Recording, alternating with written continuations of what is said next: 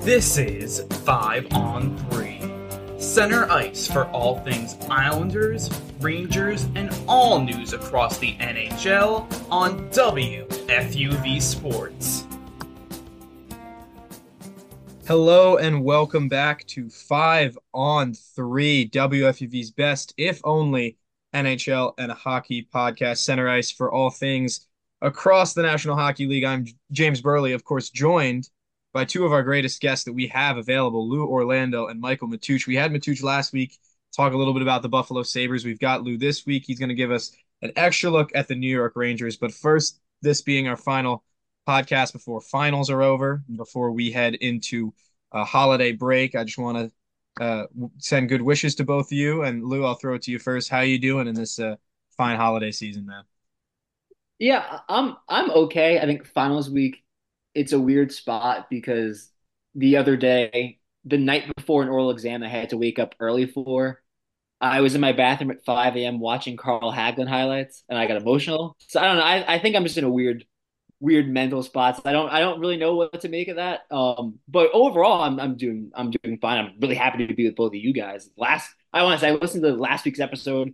It was awesome. I'm really happy to be replacing Maddie. I'm excited to be with you guys. Replacing Maddie. Love that. But yeah, same, I guess, sort of things for me. I mean, my mom got me a Lego advent calendar. So each sort of day is a new Lego minifigure that I get to open up and it's Christmas themed. Awesome. That's what's getting me through. Each day I get a new guy and it's just like adding to my collection. So I feel like that's what's getting me through this final season. Yeah, my Legos, but I can't complain. Yeah, no, that sounds good. I mean, certainly getting you through this holiday season a little bit better than the Sabres are with Yeah. that big 5-1 loss to the Avalanche. And because we have you on the show and you are uh, a massive Sabres fan, that's where I'm going to start just briefly to touch Yep. on it. I'm not sure. I know you were working last night for the New York Islanders covering that game, which we're going to talk about right after this. Mm-hmm. A big win, actually, surprisingly, not blowing the lead fully at least, but uh, not so great over in Colorado where the Sabres were at. Did you catch any of the game? It was Sabres after dark. Game started at 10 p.m. So I'm sitting out waiting for the train. I'm like, I'm gonna throw the Sabres game on my commute home. And I look at it, it's like 10 minutes through the first period and we're already down 3-0. And I just knew, like, typical Sabres hockey, this is terrible. And I saw a clip today of, I think, the worst defensive scheme I've ever seen hockey wise ever for a team. All the Sabres players just kept falling down. Rasmus Dahlin almost turned over the puck in the goalie crease. It was disgusting. It was genuinely like the sloppiest hockey I've ever seen. And Did you see Skinner get lit up by yeah, McKinnon? Oh yeah, man. and Skinner's on injury reserve now. He's out. He's got an upper body injury because of that. So Didn't realize. salt in the wound, dude. Salt in the wound. I love Jeff Skinner, so that actually hurts a lot. Love Jeff. Yeah. Love Jeff. Jeff Skinner just came out with his Taylor Swift story. That was pretty That funny was a too. great story. Lou, did you hear that at all? I know that he's a Taylor Swift fan. I don't know if I've heard this latest So story. there's a really, James, Yeah. if you want to, I'll preface it, then you can sort of go into it. So Yeah, there's a yeah, really go. good photo of Jeff Skinner holding up a Jeff Skinner jersey signed with Taylor Swift when he was still in Carolina. Yeah. And James, you dive in because that photo is hysterical to look at. Yeah, yeah. It's she's holding the Jeff She's Skinner holding it. jersey like a big hockey fan. And the thing is, it was after some Hurricanes game or something at the arena, and he was there to present something to her as a gift from like the PR person for the team. Meanwhile, there's a meet and greet line waiting for Taylor Swift fans, and he gets in the end of that line. So when he gets up after all these little girls who have supposedly won some contest or whatever, to meet Taylor Swift, she immediately thinks that he's a fan and is about to sign this jersey. So he's like, "No, I signed this for you, so you can take a photo." Yeah, Lou, so it's in the that's group Jeff chat Skinner, now. It's in man. the group chat now. Let me check. It's hysterical. Oh, I Yeah. have seen. Oh my god, that picture's so funny. Well, shout out Jeff Skinner and his days in Carolina. Of I course, hope it's now better. on the injured reserve, unfortunately, in Buffalo. And that game was kind of lost at the beginning. Three quick goals for the Avalanche, and they They just do what they do. They won the Stanley Cup 2 years ago and haven't really let the league forget about it just yet. They held on and scored two late ones to ensure the victory. But another team that scored late to ensure victory, Michael Matuch, is the New York Islanders, actually, which I w- you know it was such a great game. caught the surprise of a lot of people. I was really surprised seeing us let up three unanswered goals. That really had me worried for a little bit because I thought that the Islanders were. I forgot how bad the Devils are. I forgot how bad the Devils are. Can you guys guess the last time they won a road game? You mean the Ducks? Oh yeah. I'm sorry. Huge I brain got scared fart, for a second. James. That's all I'm good. No, sorry. we know what you meant. I knew Oh what you yes. meant. When was the last time the Ducks won a game on the road? I saw your tweet, so I won't answer it. No, it was November 14th, a full calendar month ago. And since then they've won one game. They've won one game, and it was against the Avs in a shootout. Yeah, Well, but seeing us almost lose to that team really scared me. But then, I mean, having that a sick with Holmstrom having a sick shorthanded at the end was nuts. I'll tell you what. You asked me something. We're going to talk about the Yeah. Blues and Craig Berube being fired, but you asked me about Lane Lambert's position Mhm. in New York right now.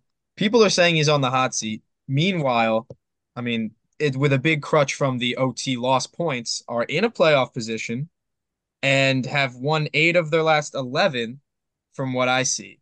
So if I can ask your opinion in Lou, I'd love for you to chime in on this. Maybe you can take this one first if you have strong opinions on it. Are the Islanders like seriously something that they have to worry about right now? Is have they turned a corner of some sorts? Because I still hear Islanders fans saying things that are so negative towards this team. Meanwhile, the results are starting to swing their way. So what do I believe? I really feel that they've turned a corner. Lou, if you want to hop in here, you could go. But Uh, Mitch, you go first, and then so I feel I'll like, compose yeah, my thoughts. out of their past 14 points that they could have scored throughout the games, they've gotten 13 points, which is I feel is very impressive. That's But the thing impressive. is, I feel like this team is kind of like a pendulum. Right now, we're going back to the good side, but now I'm just sort of waiting, holding my breath to see if we regress to a median where we look at Lane Lambert and we sort of see a negative side because we're Devils are why do I keep thinking of the Devils? Devils on my mind. I got that Hughes goal was second OT, but we'll Pretty talk sick. about that.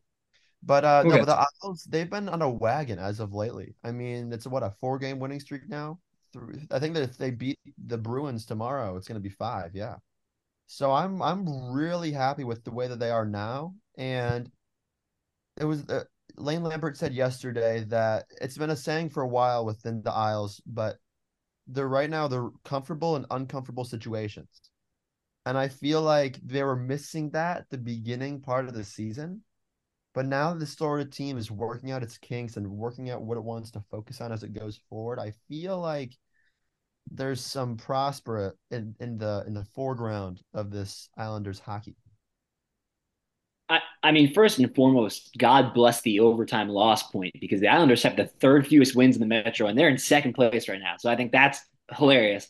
But I mean, like, I really think there's such a divide from the Islander fan perception of their team and the outward fan perception of their team the last 2 weeks because, and maybe it's because the Islanders have not just been the team this year, but they know these Islanders very, very well, maybe too well where I mean, a couple of days ago, we got a text in our big hockey group chat from Chris Hennessy that was basically like, if if Islanders don't pick up Barabee like but before January or whatever, like Yeah. that's he's Yeah. irate, and it's like we're in the midst of this really nice streak for the Islanders. I would kind of agree that I think they've turned a corner because of two main things. First off, I'd say their play in late game situations, I think has seen a massive upgrade from where we were at the beginning of the season. Where I mean, look at but they scored 2 goals against Anaheim yesterday to get a comeback win. Despite the fact that they let up a goal with 6 seconds left against Toronto, you come right back, beginning of overtime, you get an overtime goal. Let me pull up my notes because they've been doing the game against the Kings, the two Yep. goals in the third period, and then the overtime winner.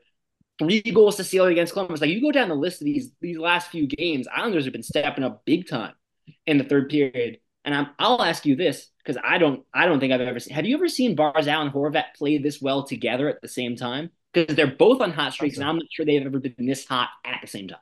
No, it's impressive seeing the two of them mesh together and sort of bring this team forward and keep them constantly involved. I really like to see it. Yeah. That was the clearest thing I noticed from watching Devils Islanders this year in person was how good Bo Horvat and Matt Barzal are together. And for that reason, it's kind of left Anders Lee out to dry as sort of the odd man out of that line. We talked about this last week where he hasn't really found a place yet in the team, but meanwhile the Islanders are still surging and his play has picked up as well, which is fine. I mean, we've talked about Simon Holmstrom quite a bit as well because he's hit something of a big stride. For the moment, it seems like the Islanders have righted the ship enough to be in the conversation moving forward for the playoffs, which I don't think that if you'd ask or if you'd had a conversation recently with a New York Islanders fan, it would feel like that. But I guess that's kind of where we are. Um, I don't know if it's going to stay like this for a little while because this team does have its shortcomings, but I'll tell you what, they're an energy team through and through. And I've talked with Nick Palmer about this a lot because he always talks about which Islanders group is the identity line because they have so many. And I was like, you got a team of identity lines. That's what the New York Islanders are. And I think in these last 11 or so games, that's really what they've looked like. In their last seven, they've collected 13 out of a possible 14 points. It's really hard to be unhappy right now on the island, but it seems like that might still be the case. I don't know. I If mean, we the Metro, go, the Metro's still funny this year, where it's like I don't think there's a single team outside of Columbus that is doing what we expected them to do coming into this year, right? Teams like the Rangers and the Flyers overperforming of Devils and Canes that have been underperforming. It's like the Islanders are in this weird spot where they started off the season. I was kind of like, yeah, this is kind of what I expect from them. I didn't expect it to click, but all of a sudden, I think quietly the last few weeks, like the Islanders are very much I don't want to say in play for the division because I think it's too early to have those conversations, but I think are very much in play for getting this turnaround and playing the consistent brand of hockey that, I mean, Birle, you talk about the energy, but I'm seeing an offensive firepower from them yeah. that I'm not sure I expected to see from them for even a semi-extended stretch this year. No, that's something that they've tapped into, which is what made this turnaround a little extra special. They have a new element to their game that otherwise, you're right, we didn't see coming. There's so much in this division we didn't see coming between Matty Bemonte's Hurricanes not being as good as they could be, uh, between the Pittsburgh Penguins being exactly where everyone expected, but buried in the division because every team's at the same level. It's been a strange season, even when we've seen something we've expected. It's been unexpected. So if I can switch gears over to the other team in New York, let's talk Rangers because they're going to play the Ducks tomorrow, and they're going to be still on the road, so they're still going to be looking for that first road win in a little over a month. And if I might add, this might be the toughest stretch of the Rangers season, looking back at their last 5, 6, 7 games. While they've gotten wins in the stretch, they've lost 3 of their last 4. And I think it's safe to say, Lou, would you agree with this? This is the first rough patch of the Rangers season that they've had to get through. I would wholeheartedly agree. And I think that Rangers fans kind of sensed this coming even before these last 4 games because, there was a weird little spot when they were putting together wins against like Nashville and San Jose where fans were starting to go, ooh, the team doesn't look as good as they looked when they were winning 8 straight, and when they lost the game, they would bounce right back. Like there were concerns on Twitter. And it was a little annoying because people were acting like the sky was falling. I mean, even right now, the Rangers are still a really good Mhm. hockey team. But yeah, they're in a rough patch where that they had a nice win against the Kings, and the problem with that is that the brand of hockey that they played in that game is becoming more of an outlier in this isolated stretch.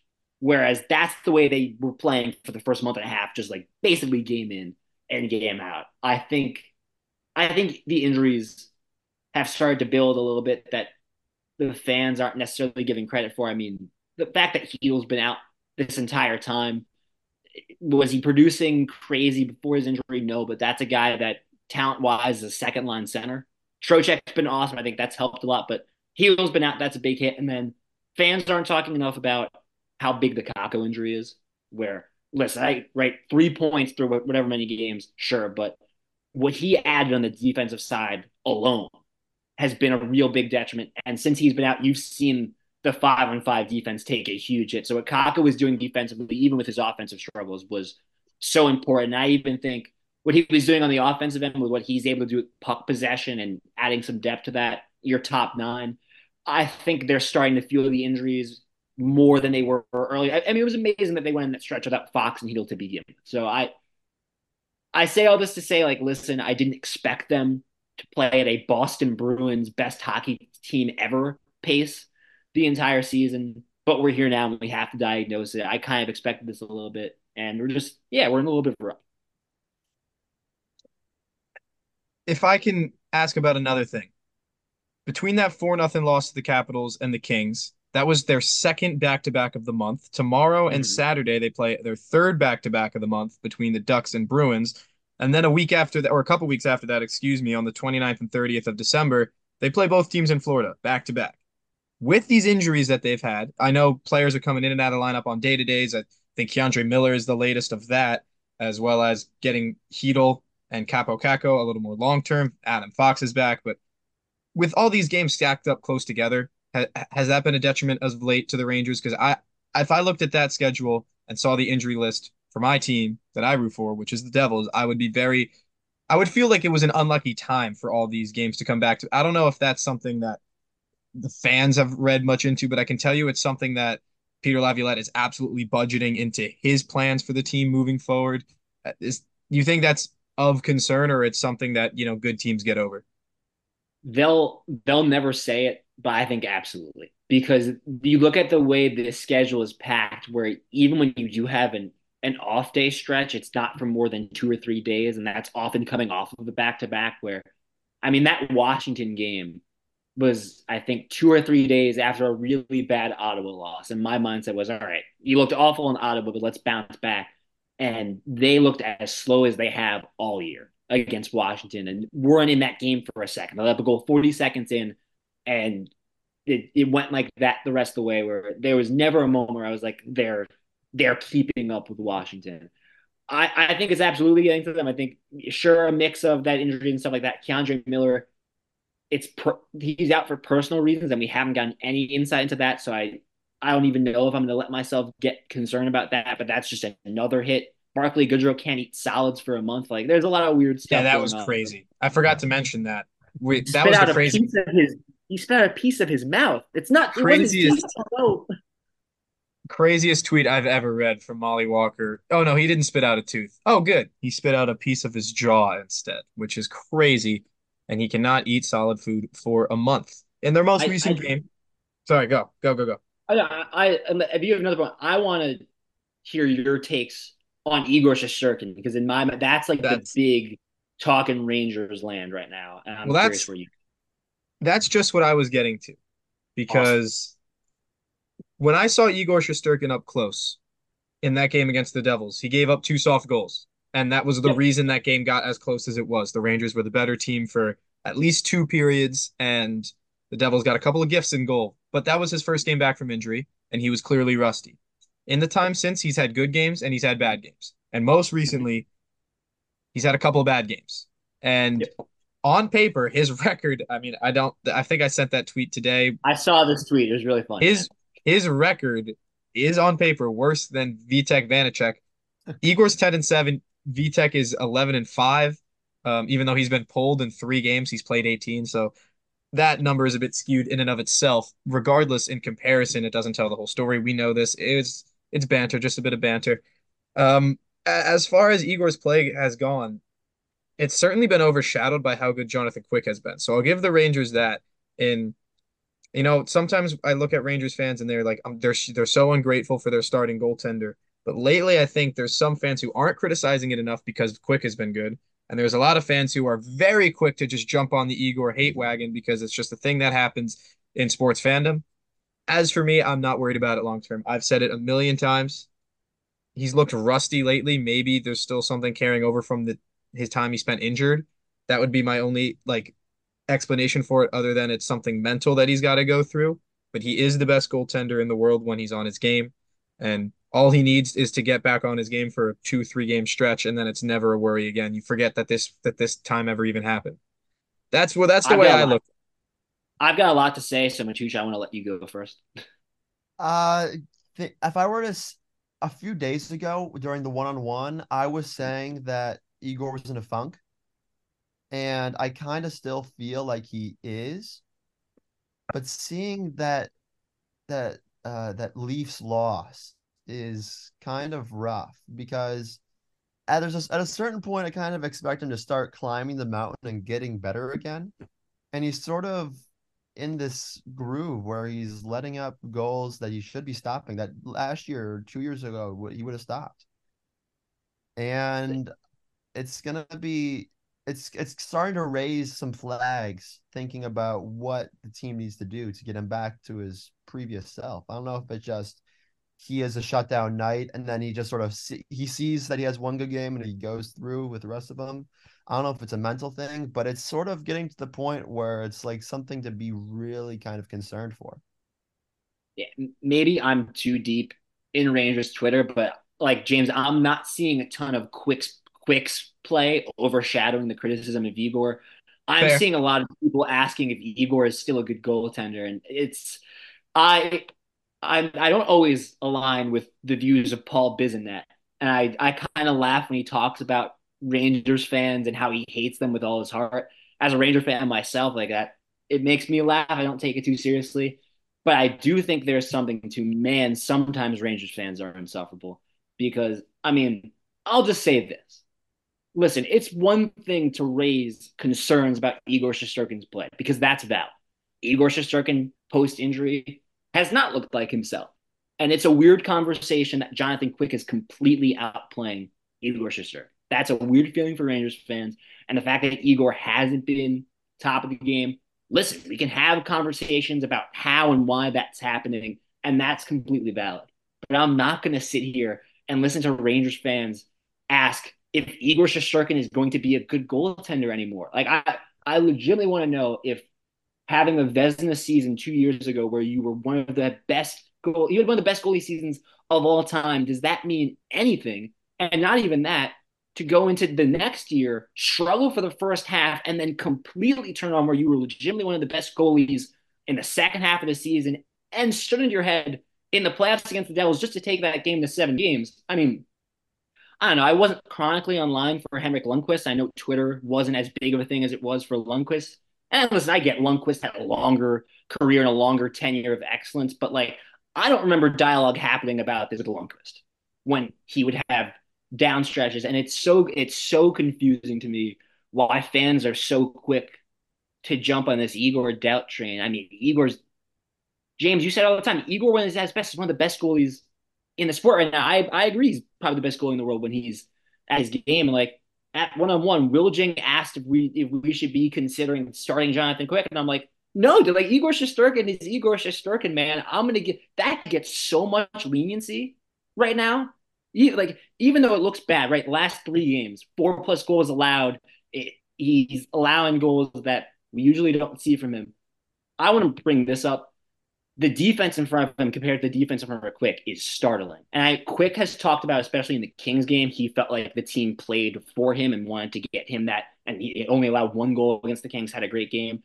The defense plays really well in front of Quick, and they don't play well in front of Igor. I have concerns. You think of that Toronto game. There are some goals that Igor doesn't have a chance of stopping. The Marner deflection, like that's perfect. It goes right above like the low pad. Like that's what are you going to do? One of Marner's goals, it's a perfect, feed from Matthews where Marner's closer to the net than Igor is, and there's no chance of stopping it. I worry about Igor's positioning a little bit because I feel like he's getting drawn out of the net a bit more. And one of the things that came up in Toronto was that he wasn't seeing the puck well. Matthews' goal from the point, the first one, like he didn't pick it up until it was in the net. And I know, like, hey, goalies get screened. I think sometimes you put the onus on them to be able to look around the screen. So I definitely have worries about Igor's positioning and not stopping pucks that he usually stops. And again, all those concerns are valid. In the same breath, Igor Shesterkin is one of the best goalies in the league, and I'm going to give him as much time as he needs to get himself right because he went through this stuff last year and he got himself right. So I'm not going to entertain stupid questions and these stupid debates online about how Igor Shesterkin is now a bad goalie. It makes me upset. Because this isn't the first time we've heard the fans say this sort of thing, and it's not the first time where he's gone through a rough patch. And I say rough patch with incredibly big over-encompassing vagueness because it's a very short period of times where he hasn't looked great. I pointed back to the injury because there were a couple other games in there where he didn't look spectacular. But amongst starting goaltenders in the National Hockey League, he's 10th in goals saved above expected. That's behind only barely Ilya Sorokin, just behind Jordan Binnington and Joseph Wall of the Toronto Maple Leafs. But he's right in the mix with the upper echelon of goaltenders in the league. After Igor, by the way, is the biggest drop off in the list to Sergei Bobrovsky of the Florida Panthers, and everyone else is in a similar pack there. So to put him in the say that he's not as good as he once was, or that perhaps he's no longer a starting caliber goaltender is very much unfair. The numbers don't even agree with that, even if it's felt worse than it has in the past. Um, that's just where we're going to leave it. These next two games are pretty big for the Rangers in terms of getting out of this slide. They play the Ducks tomorrow night. You're going to be there, Matuch. You saw the Ducks. Is there anything specific that Lou should know about before that you think the Rangers should exploit, or do you think that this should just be the Rangers game they run up and go Lou, win, play their own game? if this isn't the Rangers get back game, then I feel like that's the biggest sign because the Devils or the Ducks, they can't really get things going. They've had the entire first period, they had 2 shots on goal. So I feel like that just sums up their offensive schemes. With Yeah, but Zegras being out, sort they of have Ryan adds salt. Stroman for Toronto, so that's a big revenge game for them. And the Rangers Yeah, that's do true. really poorly against their former players. So I'm expecting a Ryan Strome hat trick, and I'm just like, there's nothing I can do about it. Ryan Strom hat trick, man. That's a blast from the past, but we're gonna chug this one along across the Hudson River. We're gonna talk Devils real quick. Big win last night, coming back down 1-0, 2 week periods, and then they turned it on in the third, tying it through Dawson Mercer, who has been, you know, a little more quiet than some Devils fans would have hoped, but he came up with a big tying goal in the third. Jack Hughes, overtime winner on a great feed from Jesper Bratt. Vitek Vanacek not only had a stand-up great game, his first in a long time, um, came up big with an assist in OT as well. So love that from V. He's really turned a corner, I think, but he's still not anywhere above league average as a goaltender at best. So that was what excited me most about the game last night. Devils came off of a pretty successful, I would say, Pacific Northwest road trip, beating the Canucks, Kraken, and Flames. They beat the Canucks in very impressive fashion. We talked about that last week at last minute goal by Jesper Bratt in the game which all three Hughes brothers played. And then eventually they ran out of steam and got overrun by the Edmonton Oilers. They never looked for a second like they were going to win that game at all. But then they come against one of the toughest teams in the league, albeit without a couple big players, namely without Pavel Zacha, who has scored 4 goals in 3 games against the Devils since being traded for Eric Halla. So that's a great statistic for Pavel. I hope he's happy that he does so well against the Devils. Anyway, he didn't play, so the Devils won. They got it in OT, and now they're going to travel out to Columbus before they host the Ducks this weekend. I think things are trending in the right direction for the Devils. I don't want to say too much has gone right, but 4 out of their last 5, and the goaltending has been marginally better, if not incredibly better. And as for the defensive scheme of things, they seem to have gotten a hang of which guys should be playing together and how to keep the puck out of super dangerous chances. They still give up odd man rushes. They weren't giving up as many odd man rushes as people thought, but now they're giving up fewer of those and fewer more dangerous chances, which has really changed things, even though the numbers just show that if this team had a competent goaltender, they would be much better off than they already were. I'm not entirely buying that because I do think that advanced statistics don't tell the whole story. As it is, the Devils are in much better shape than they once were, and I think they're starting to play like the playoff team everyone knows that they really are. Yeah, I don't know if it doesn't quiet the conversations that are going to be had about the Devils with their goaltending situation. But I will say that Vitek Vanacek was really fun to watch last night, and I don't know how many times you've been able to say that. And I mean, I think that's clearly his best game of the season. James, you can tell me otherwise. I thought Boston had some pretty solid pressure last night, and I mean, VTech keeps that a 1 goal game for a while. It gives you guys a chance to tie it in the third period, and then you win it in overtime, and that's Boston, man. Like Boston's a wag.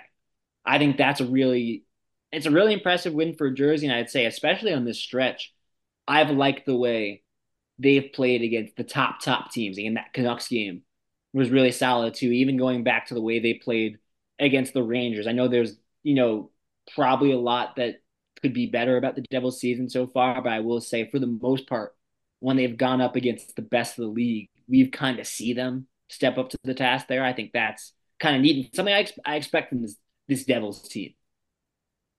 I'm looking forward to seeing this Devils team get so much better as the season goes on because they like literally like you said they compete well against these upper echelon teams, and I feel like this game just proves it. But I feel like I know that we say this every single time, but Jack Hughes is sick. He He's so is good. Yeah, so yeah, sick.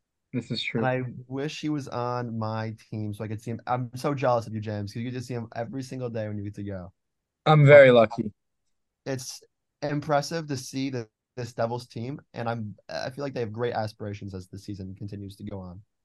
Yeah, and just to put a number to how good Jack Hughes has been, he is far and away the best rush player in the National Hockey League. And when he has space on three, there is no stopping him. Like, I guess the only player you could say that's better than him at 3 on 3 is Connor McDavid, but the numbers would actually defend Jack because he creates 2.1 rush chances per game, which is far higher than second place in the league, which is David Pastrnak at 1.5.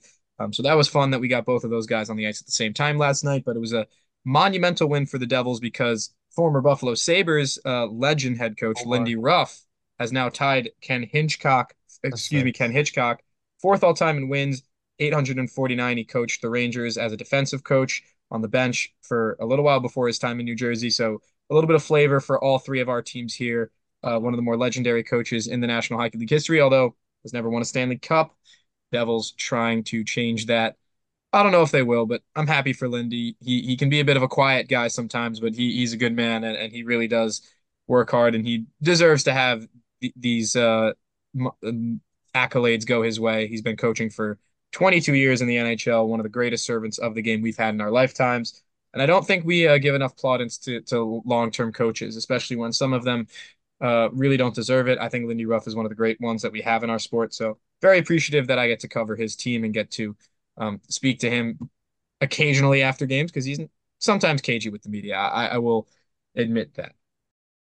Unlike Lindy Ruff, though, a coach who's maybe had something of a shorter tenure in the NHL is Chief Craig Berube, who's actually, I think he played like 20 years in the NHL, maybe 20 years. I don't know. Maybe that wasn't the Yeah, greatest yeah. comparison, but either way, we're talking about him. He's fired, and it happened right after their loss to the Detroit Red Wings, which I don't think I've ever seen something come out so quickly after a game since, well, there was a soccer managerial hiring that happened during a game, but that's soccer. That's a totally different world. They're crazy. We don't have to talk about that.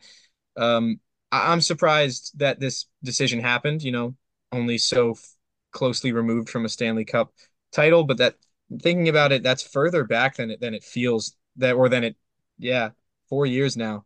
Oh man, man, oh man.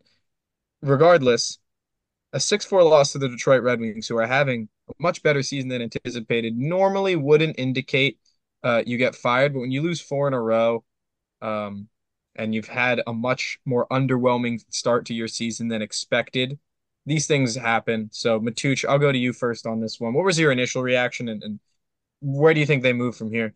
I was kind of surprised because looking at his track record, if a Sabres coach had this, they would be cemented in Sabres legacy.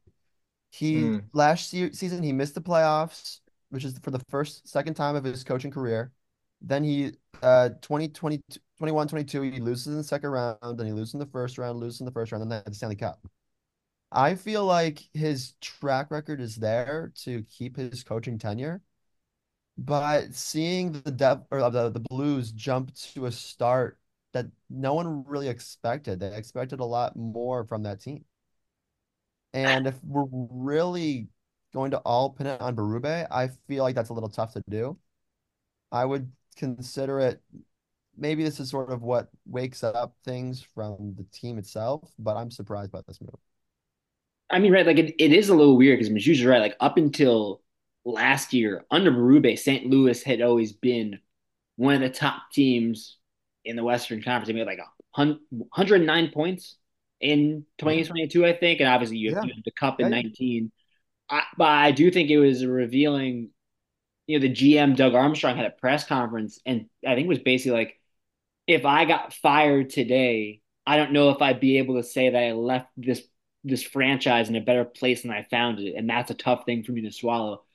And I think that's a little crazy because I mean, first off, he and Berube got them a cup in 19, and that run was magical because you look at where they were halfway through that season and then that turnaround. And obviously, St. Louis, I think, has been pretty well built until they decided to trade a lot of their pieces off last year. But like St. Louis has been a consistently good franchise the last few years. That for them to feel that strongly about their struggles for, I guess, the last year now into the start of this season, they're probably harder on themselves than I think outside that most of us in the media has been on them. I I was surprised by this simply because I don't think that the St. Louis Blues team right now is as good as it has been in the past few years. And I look at their roster and I'm like, which of these guys are supposed to move the needle in this division where I'm supposed to be convinced that these guys are the team that they once were 4 years ago? And look, they turned it around with a really solid team then and put lightning in a bottle between January and June in 2019. And that is ultimately what Berube's time is going to be remembered for, is for that run, because that's what things are remembered. And maybe that he was let go a little bit unfairly, and that one of the, hotter commodities in NHL coaching is now on the market for teams to look at. Outside of Robert Thomas, Jordan Kyrou, and Pavel Buchnevich, who isn't the player that he was when he was blossoming in New York in his first couple seasons in St. Louis, if you ask me, um, I don't see that this team looks like a playoff team on paper. And if that's the standard you hold for your coach, is you really need him to make them better than the sum of their parts. I think that's an unfair standard to have, even with a team that holds it so highly. And specifically with regards to the quote, did they leave the St. Louis Blues better than when they found it? Of course they did. The Blues were an afterthought before they came in. So that surprises me. As for the where they're going to go from here, Drew Bannister is the interim, and no one really knows a lot about that guy. So we'll see what things look like moving forward for the St. Louis Blues. But I didn't pencil them in as a playoff team before the season because of the players they had. And I think that's more along the lines of general management as opposed to game management. So that's just the way I've seen it. What I'm so confused about, and it stems a lot from the moves they made last year. Like when you trade Tarasenko and Riley, who were two huge parts of that run, and I think there were more players that they traded off, last year as well that I'm forgetting at the moment. But Tarasenko and Riley, in my mind, were the two big ones. But then you look at that roster, and it's like, all right, well, are they trying to rebuild? Because there's not a ton of youth on that roster. Like they're one of the older teams in the league. I think if you look at average age on the roster, like they're right around like the Rangers and Tampa and a lot of the teams that are trying to be contenders right now. Where I mean, yeah, like Thomas and Kyrou are younger guys. You have some youth on that roster, but for the most part, like you have guys that are either established players like Buchnevich or are veterans.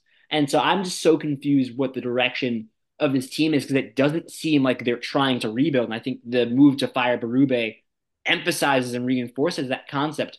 But like you said, James, like this team is not built to be a contender. At the same time, they're just in this weird, I think, like awful middle ground. Lou, that's a really impressive idea that you just had because I don't know a lot. I know one Blues fan. He's my buddy Juan. Juan visited me from Spain in 2017 on an exchange trip, and now he goes to school in St. Louis. And I was the one who got him into hockey as a sport.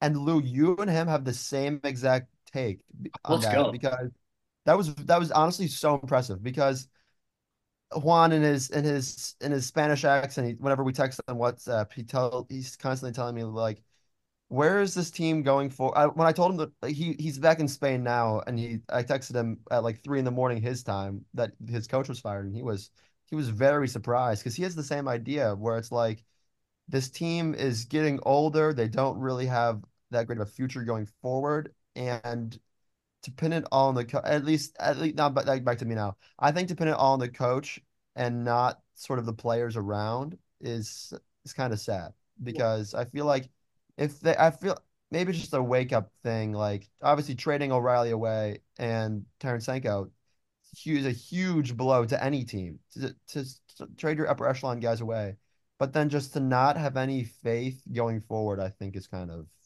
surprising. I mean, like I Yeah, think Birle, you got to it when you're saying like I think it falls more in the front office. Like Berube's taking the fall for the front office because this team absolutely. has no direction, and I don't know if they have that many leaders. Like you trade a guy like O'Reilly and even Tarasenko to some extent, like those guys were leaders on that Cup team, whereas like now all the pressure was on Berube to lead this team, and I'm not sure they like again. There's just no direction. That's a front office thing. Well, let's do it this way. Ryan O'Reilly was constantly compared to what other player in the National Hockey League? Constantly. And the answer is Patrice Bergeron because they play very similar ways. Both of those guys left their teams that they had been with for a very long time at the end of last year. Both of those teams look very differently. They lost a very similar piece in each of those teams. And look at the Bruins. They lost that entire generation now. That time is gone. They're past Tuukka Rask. They're past Patrice Bergeron. They're past David Krejci. They continued to be good. That's a team that you lost to in the Stanley Cup Finals. It's the St. Louis Blues if you're the Boston Bruins. But the Bruins have continued to be good. The Blues have not. They got rid of those players and they didn't have a plan, and now they're blaming the coach for it. I think it's entirely on the front office. Maybe you expected Jordan Kyrou and Robert Thomas to put up more points than they are this season, but no, that'd be an unfair expectation on those players. The expectation should be on the general manager to get new ones to play the position of the former guys. But I digress. I think that we, as a sports culture, put too much blame on coaches regardless, and put too much praise on them maybe when the team succeeds, but that's neither here nor there. I think if we want to bash on some teams' front offices and ownership maybe a little bit more, let's look to the nation's capital. Just real quick, moving away from downtown Washington, D.C. and into the Potomac Yard of Virginia, it's basically approved now that both the Washington Wizards and the Capitals are going to be moving out of Capital One Arena and into the state of Virginia, which is pretty far away from the central hub of the city limits, from what I'm told. And fans aren't very excited about it, but there's this whole new development coming for $2 billion with a sports arena and a concert venue and for a whole city center plaza type thing. And it seems that is the direction that the Capitals are taking. And, I really appreciate I think New York Rangers fans really appreciate the fact that the Rangers play in Manhattan and not on the outskirts of the city. And I think New Jersey Devils fans lately have really appreciated the ability to see their team play games in Newark, where Metro and everything is pretty central, and not so much East Rutherford, where you had to drive everywhere. It looks like that DC is going to be the latest to skimp out on their city and head into Virginia. I think it's upsetting. I'm sure that there's some money-making venture for both the government and the team's ownership alike, but I'm not a fan.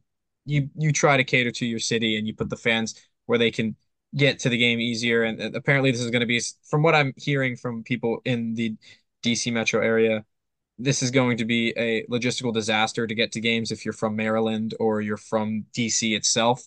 So I guess it's a win for if you're from Northern Virginia, but I don't know who else. I mean I feel that's like this or yeah. you No, Matush, you take it, man.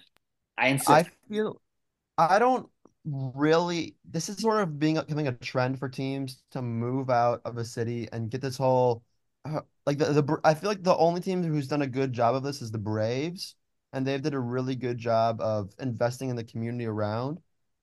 But I feel like overall, as teams are moving to a bigger venue, it doesn't really do much as in fan atmosphere, in my opinion. I've looked at studies in the past to see how if you invest in the area around a stadium versus not doing it, how it has an effect on the community. And it really, at least in my opinion, it doesn't do too much. I mean, look at the Yankees. They've been in the Bronx for nearly 80 years now. And the area around Yankee Stadium isn't always the greatest place to go hang out with your kids. So if that's what people are saying, like they're doing this to like get like a fan environment. Obviously, you can't really build up around New York City, but I understand the move business wise, but I don't understand it as like a fan demographic wise. This isn't what fans want. This is what the owners want, and I feel like this is another domino in the step of teams moving, and it's not. I think a really good comp because it's not like Hartford moving to Carolina or something like crazy, but I think it's like when the Islanders decide to play a lot of their games in Barclays. Mhm. And you ask any Long Island fan, because again, where the Islanders was the majority of Islanders fan base in Long Island, how they felt about it. Listen, it's not that they still couldn't get to the arena. Like you can get to Brooklyn from Long Island. It's a trip. It's a more annoying trip than just driving to Nassau Coliseum, but you can do it. But fans are outraged, and it was a monumental flop. And I think when you think about Washington Capitals, with Washington is a big sports hub. I think the unique thing about the Capitals is that the NHL doesn't have a Baltimore team. So the Washington Capitals fan base, you're getting people from Maryland, you're getting people from Baltimore, all the way down through probably the top half of Virginia. I'm sure there's some border where people become Carolina fans, but you're probably getting a pretty good bit of Virginia. But that's on the south side of your fan base border. You have a ton of fans in Washington. I think you have a ton of fans in Maryland. Well, to move into Northern Virginia, and listen, physically, it might not even be that big of a move because there are areas of Northern Virginia that are right next to DC. I'd have to do more research on where exactly they're moving, but it's still, I think you're moving away from the core of your fan base. And I don't know, why would you want to move out of DC? I mean, that's just such a cool hub to be in. And it's been the home of their franchise. It's been the home of their franchise. I think Washington fans were really stoked when they won the cup. Like that is a passionate fan base. Again, I get like the whole you might be able to get a better venue and all that stuff, but to me, I think it really is an unnecessary move that I think the fan base is going to be upset with, and that you try not to aggravate your fans generally. I just And looked it up, or it's a half-hour drive from the current Capital One Arena to Potomac Yard, where they're planning on building.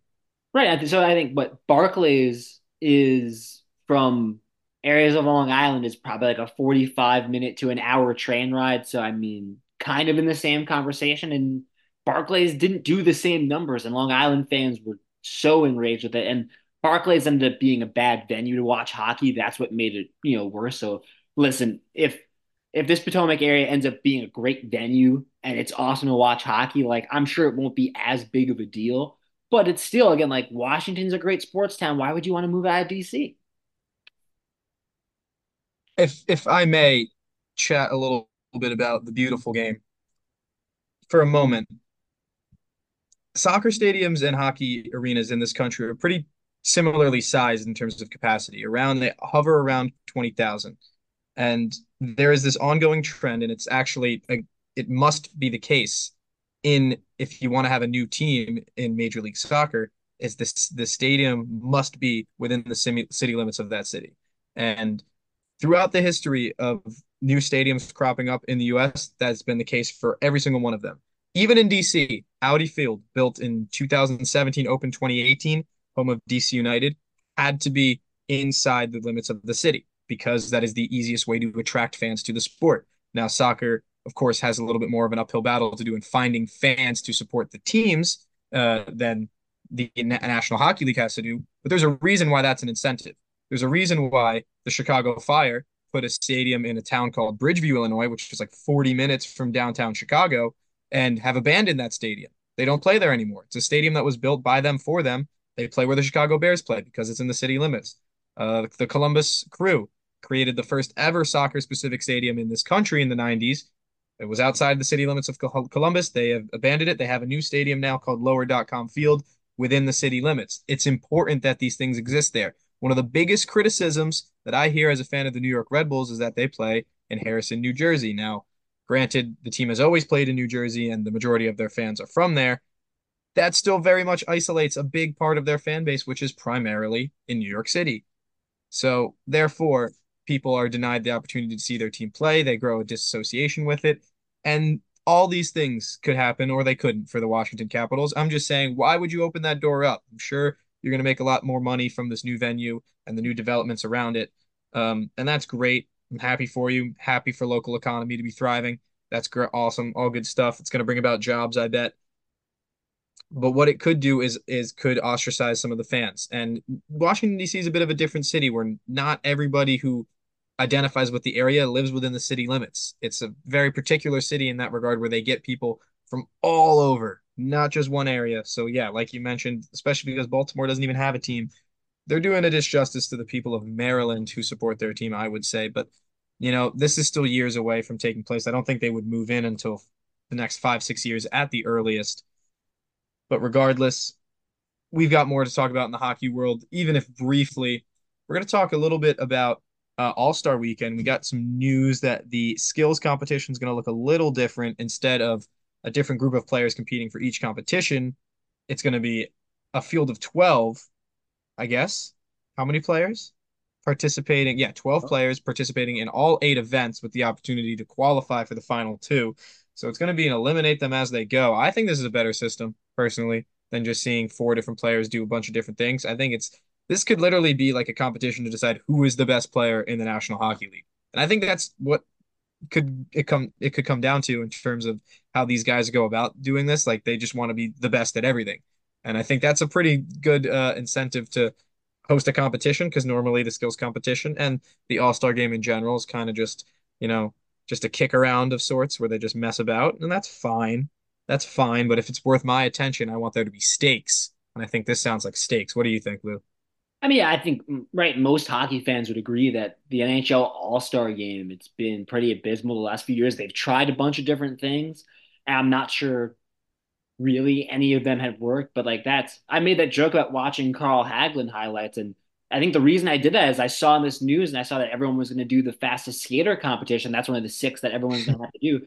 I was like, I remember when Carl Hagelin won the fastest skater competition. Like that was fun. I was a Rangers fan. I got a huge kick out of that. And so I think this encourages, right, you want to see the best players do all the skills competition. That's why like I want to see McDavid do everything. I want to see Matthews do everything. Really want to see McDavid in the fastest skater competition every year. And I want to see, especially like Jack Hughes. I want to see if there's anyone that can take down McDavid. I like that the main 6 skills competitions that we usually think of is like, oh, those are fun to watch no matter what. Like, yeah, make your 12 participants do all of them, add a level of competition to it where each one matters and you're building towards something. You might be if the award is or the crown you get is the most talented player at the All-Star game. That's a cool crown to get, man, and that's something that I think the NHL can really market. And so yes, they need to switch things up with the NHL All-Star game. I think this is a step in the right direction. I'm at least pumped. I mean, we'll see it in action, right? But I'm at least excited for the prospect of it. I think it's gonna be cool just to see the bracket style of who's really better than the next guy, than the next guy, than the next guy. But they're ending this with a NHL obstacle course. I've only seen a little bit of this, but I think that's sort of a decently cool idea. Just sort of to like throw something in there at the end.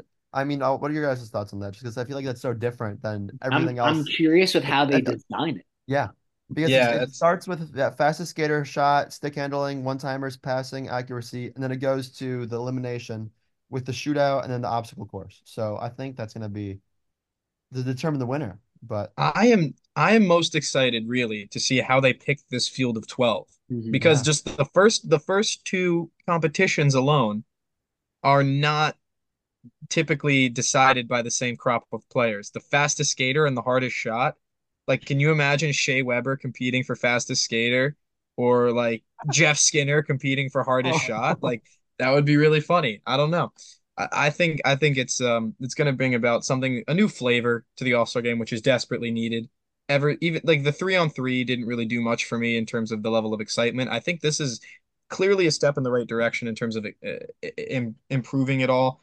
And yeah, I think the obstacle course especially is going to be that's going to be interesting. I don't even know what that's going to look like. It's going to probably encompass a bit of speed skating at the end, a shot you might have to might have to put on an accurate shot, probably stick handling. It's probably going to encompass every little bit of hockey. I hope that at one point they make you like skate backwards or something just to mess with you. But yeah, that'd be cool. Either way, I think it's a step in the right direction. And I couldn't tell you this any other year in my life, but I'm kind of excited for the NHL All-Star Skills competition this year. With the bracket, like I wonder if, because one of the things is the shootout, I wonder if the goalies start trying in the shootout now that there's like an actual Yeah. right. The shootout's basically been like the dunk contest without any reward, where it's guys go out there and they try and pull off the craziest move that they can, and the goalie is just there to be there, and he's not going to really stop the shot. Like, so I wonder now with like this shootout thing, if it's part of the competition, like, are we getting goalies in net that are trying to stop these shots? And I think that's one of the biggest things with the NHL All-Star game is that, all right, the defense really isn't trying, and like that kind of like baseball works because baseball you don't have to do a ton of like physical stuff, and football I think has found something nice in flag football where guys don't have to tackle and now you can actually try and stuff like that.